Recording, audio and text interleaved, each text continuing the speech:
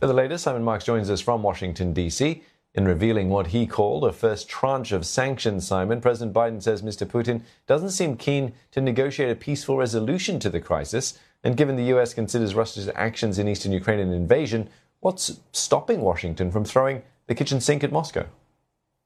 Well, that is a very good question, Steve, and it has been a question on the lips of many foreign policy observers in this town over the last 24 hours, including some prominent members of the president's own party. Senator Sherrod Brown, the Democrat who runs the Banking Committee in the United States Senate, was among those today urging President Biden to go further than he has now done in terms of this original tranche of sanctions, a first barrage, as the British Prime Minister Boris Johnson described it within the last few hours. But they're trying to send very clear signals now to the Kremlin from Washington, D.C. A senior Biden administration official telling reporters within the last few hours that no Russian financial institution is safe if the invasion proceeds. And it seems evident that what the Biden administration has sought to do is to create some punishing sanctions that reach into the Kremlin, going after people including the head of the FSB,